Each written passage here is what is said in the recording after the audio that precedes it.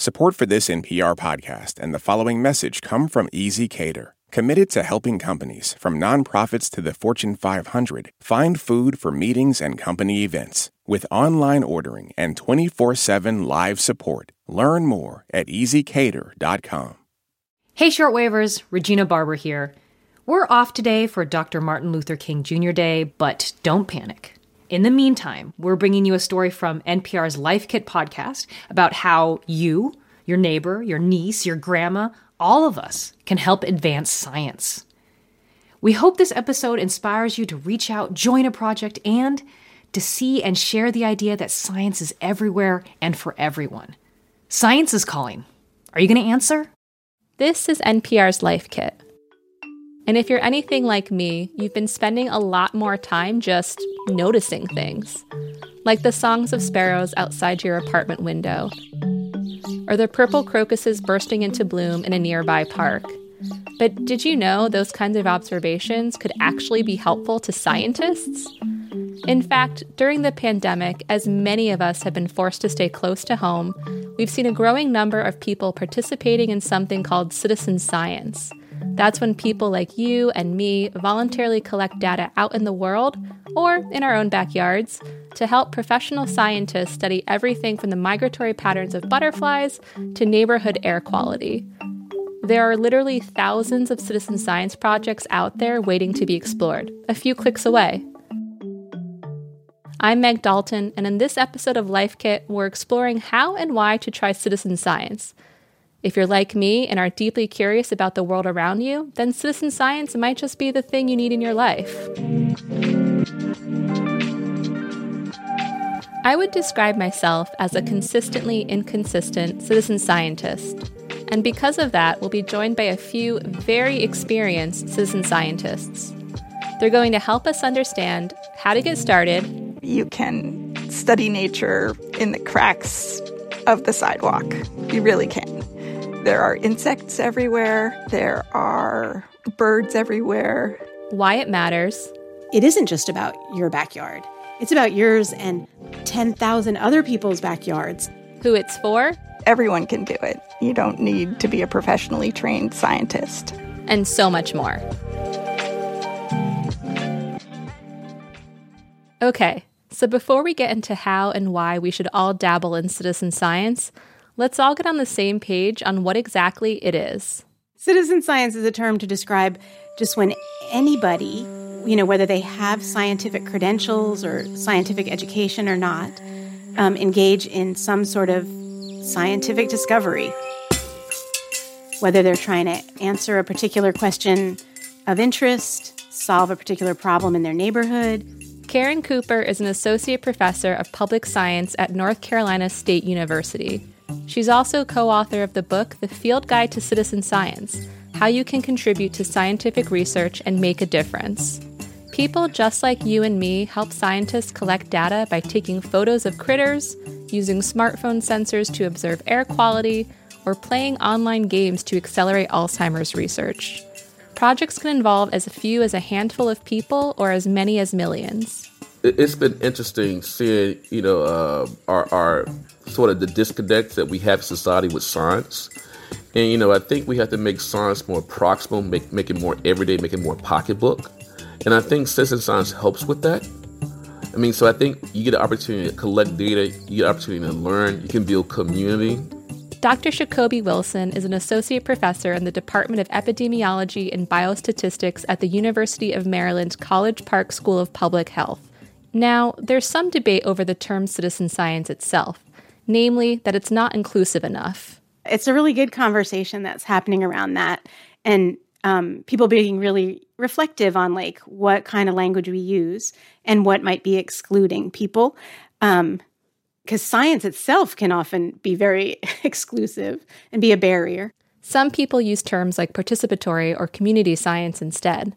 For the purposes of this episode, we'll be sticking with citizen science since it's still widely accepted globally. But now that we've got our terminology cleared up, it's time for our first takeaway. Figure out what you enjoy. Odds are there's a citizen science project that aligns with your hobbies or curiosities. think about what you enjoy or find interesting in nature, because there's probably going to be a community science project out there about it. So are you interested in bats or tide pools, trees, lizards, the weather? Maze Connolly is the community science coordinator at the Natural History Museum of Los Angeles County. I help to organize what we call community science projects. So we engage the public in research, collecting data for scientists who work at the Natural History Museum. Before she worked full-time for the museum, Connolly was a participant in citizen science herself. A few years back, the museum was working on something called the Super Project, which relied on residents of the community to collect nature observations in their neighborhoods. In an urban environment where there's so much private property or so much space to cover, like a single scientist can work for years trying to collect as many observations as a crowdsourced project could collect in a month. According to Connolly, the more people that share what they observe, the better we understand our world. Almost every adult and most kids are walking around with a device that's capable of creating a data point. And you don't need expensive equipment for most community science. You mostly can just do it with a phone, and you can do some of it even if you don't have a phone.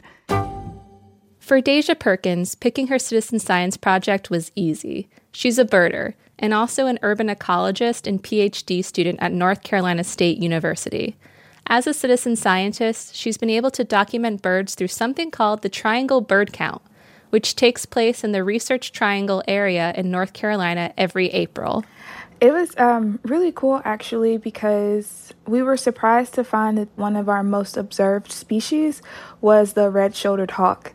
That's pretty cool because a lot of people think that birds don't exist in cities or, birds don't live in cities because it's a very gray area. In the Triangle regions, Perkins has observed hawks, bald eagles, even great blue herons. You know, these 4-foot-tall birds with spear-like bills that eat fish. You know, maybe you see those, or maybe you see little tiny bluebirds with this electric blue floating around with these flashes of blues. Perkins has gotten to see some pretty cool birds thanks to citizen science. When you pick something you like, you get to nerd out and notice new things. That brings us to our second takeaway. Step outside and start documenting. I think that also people often see nature, especially if you live in a city, as something that is far away or hard to get to. And it's not. It's actually everywhere. You can study nature in the cracks of the sidewalk. You really can. There are insects everywhere. There are birds everywhere. You don't have to be out in the wilderness to appreciate nature. In more suburban or rural environments, citizen science can be as easy as observing the squirrels around you or turning over a rock to find slugs and snails. Take your phone, go outside. You can take a little pokey stick and look around poke around in leaf litter or turn over a rock. Connolly says if you're going to turn over a rock, lift it away from you, especially if you live somewhere with snakes. Hopefully you'll spot a slug or two underneath. Take a picture. Take a few pictures. Try multiple angles. Use a little stick or a pencil or something to gently move it so you can get a couple different angles. And then put the rock back the way you found it and upload your pictures to iNaturalist. In more urban environments, citizen science might look like documenting air or water quality in your neighborhood. For example, Cooper runs a project in North Carolina called Crowd the Tap that's all about safe drinking water. So far, more than 2,000 households have participated in the EPA-funded project. It's about helping people identify if they have a risk of lead in their drinking water. And lead in drinking water comes from the actual pipe infrastructure. And it's sort of a needle in a haystack problem. Cooper says there's a lot of leaded infrastructure across the country, and most of it was put in the ground long before we had computers or digital records. For the project, they asked people to share information about their home plumbing and service lines. We can give them this really simple water chemistry strip, And if they use that, so they can provide information like about pH and alkalinity, when they enter those data, they'll get an instant report as to whether they have high or low risk of lead in water. From there, Cooper and her team can guide people to figure out if they need to test further, whether it's a modified at-home test or a lab test. The goal is to connect them with state or even federal agencies that can help with infrastructure replacement. If you're looking for science projects with real impact, you might want to dabble in something called community science. It's pretty similar to citizen science, but there are a few differences. So community science is more of a form of what we call community-based participatory research, where community members who may be impacted by pollution issues, they're not just collecting data because they're curious about science or they're doing things for fun. They're collecting data to solve environmental justice problems, to address their pollution exposures, really doing science for survival in many cases. So community science is like citizen science with a social justice twist. It's less about extraction, more about action. I really try to do science that serves communities. And really the science I do is really about empowerment. So how we can build their capacity to collect their own data and be able to translate the data to action. And also we call it liberation science, how we can liberate communities who are dealing with these environmental justice issues from toxic trauma, right? From being in sacrifice zones, from being dumped on. Wilson himself participates in community science projects in the environmental justice space. For example, hyperlocal air quality monitoring. We're doing it in Charleston.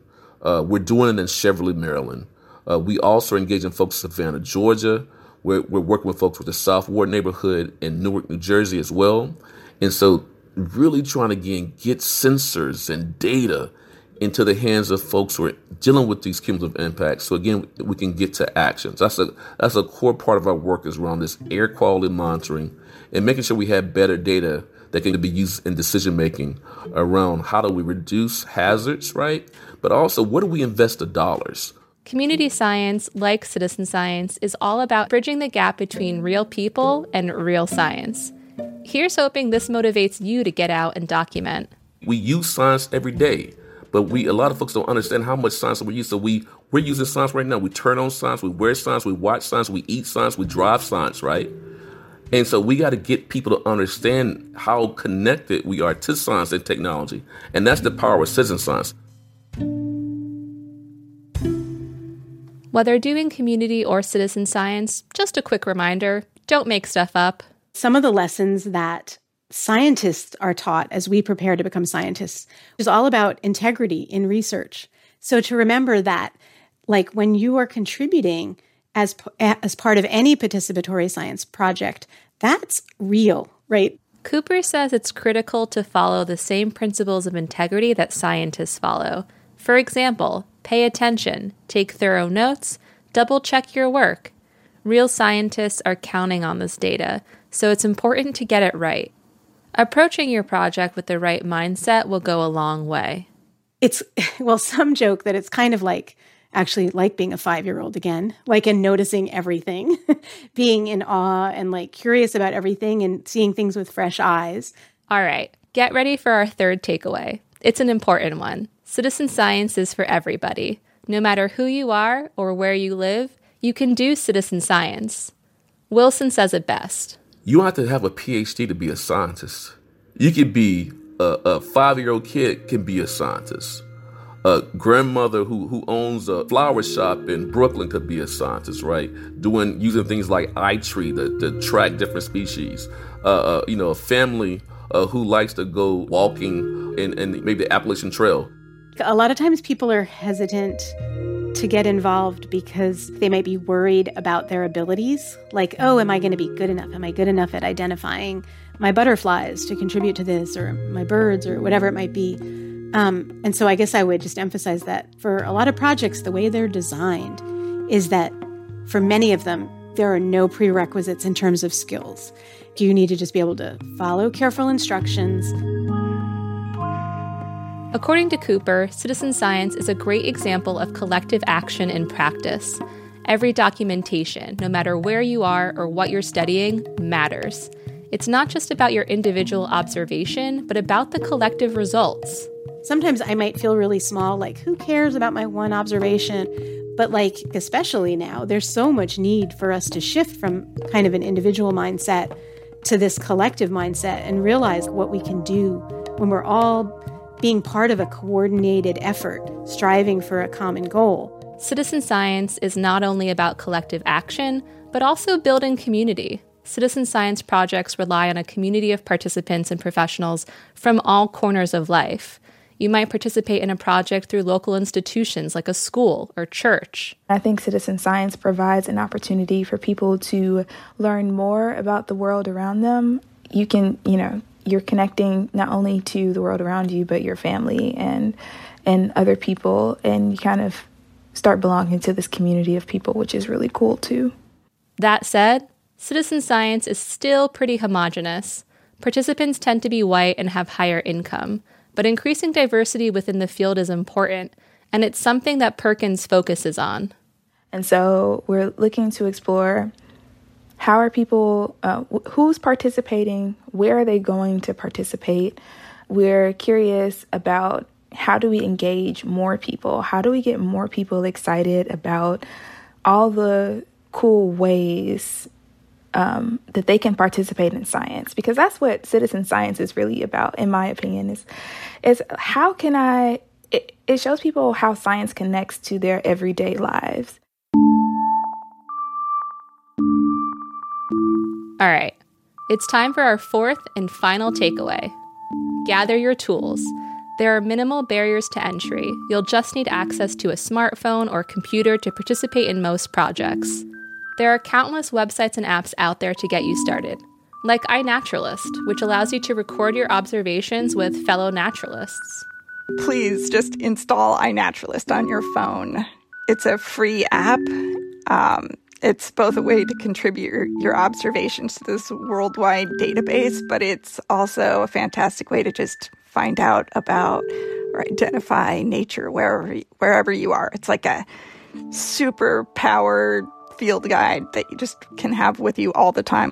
Another tool to use is scistarter.org. That's scistarter.org.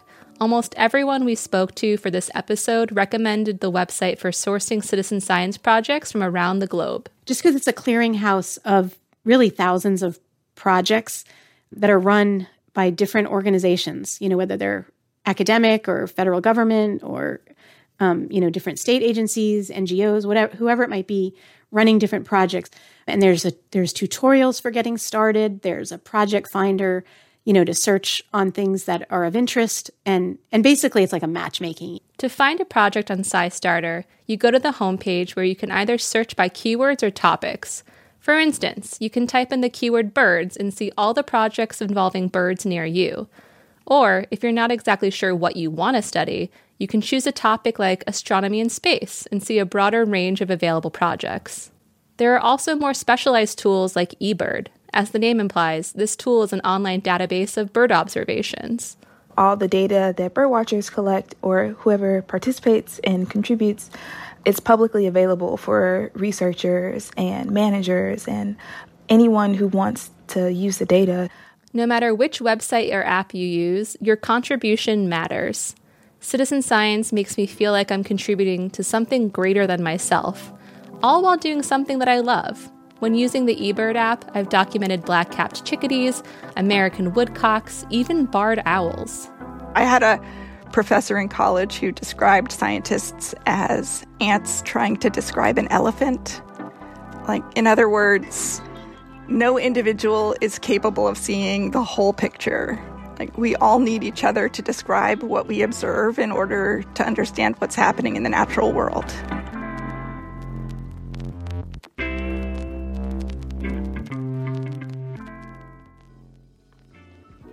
Okay, so let's recap what we've learned. First up, figure out what you enjoy or are interested in. Second, step outside. There's stuff to observe everywhere. Third, remember, it's for you and everyone you know. Fourth and finally, you don't need much to get started. Access to a smartphone or computer, maybe some pen and paper, that's really all you need, especially for beginner citizen science projects. For more Life Kit, check out our other episodes. We've got one on how to start birding, another on camping, and lots more on everything from finance to mental health. You can find those at npr.org/lifekit. And if you love Life Kit and want more, subscribe to our newsletter at npr.org/lifekitnewsletter. And as always, here's a completely random tip. Hi, this is Jeff Percival. My life hack is if you have a stripped out screw in a piece of furniture or a screw around your house holding something up, you can take a toothpick, put some glue on it, put it in the hole, break it off flush, give it about an hour to dry, and then when you put the screw back in, it'll have something to bite into. And always, if you want to double your money, fold it in half and put it back in your pocket. If you've got a random tip, leave us a voicemail at 202-216-9823 or email us a voice memo at lifekit@npr.org. This episode was produced by Andy Tagle. Megan Kane is the managing producer. Beth Donovan is the senior editor. Our production team also includes Claire Marie Schneider, Sylvie Douglas, and Audrey Nguyen. Our digital editor is Dahlia Mortada, and our visuals editor is Beck Harlan. I'm Meg Dalton. Thanks for listening.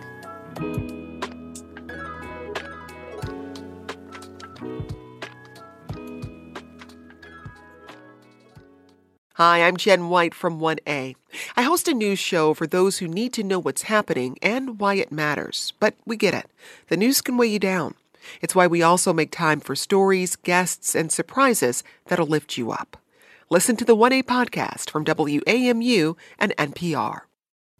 From your car radio to your smart speaker, NPR meets you where you are in a lot of different ways. Now we're in your pocket. Download the NPR app today.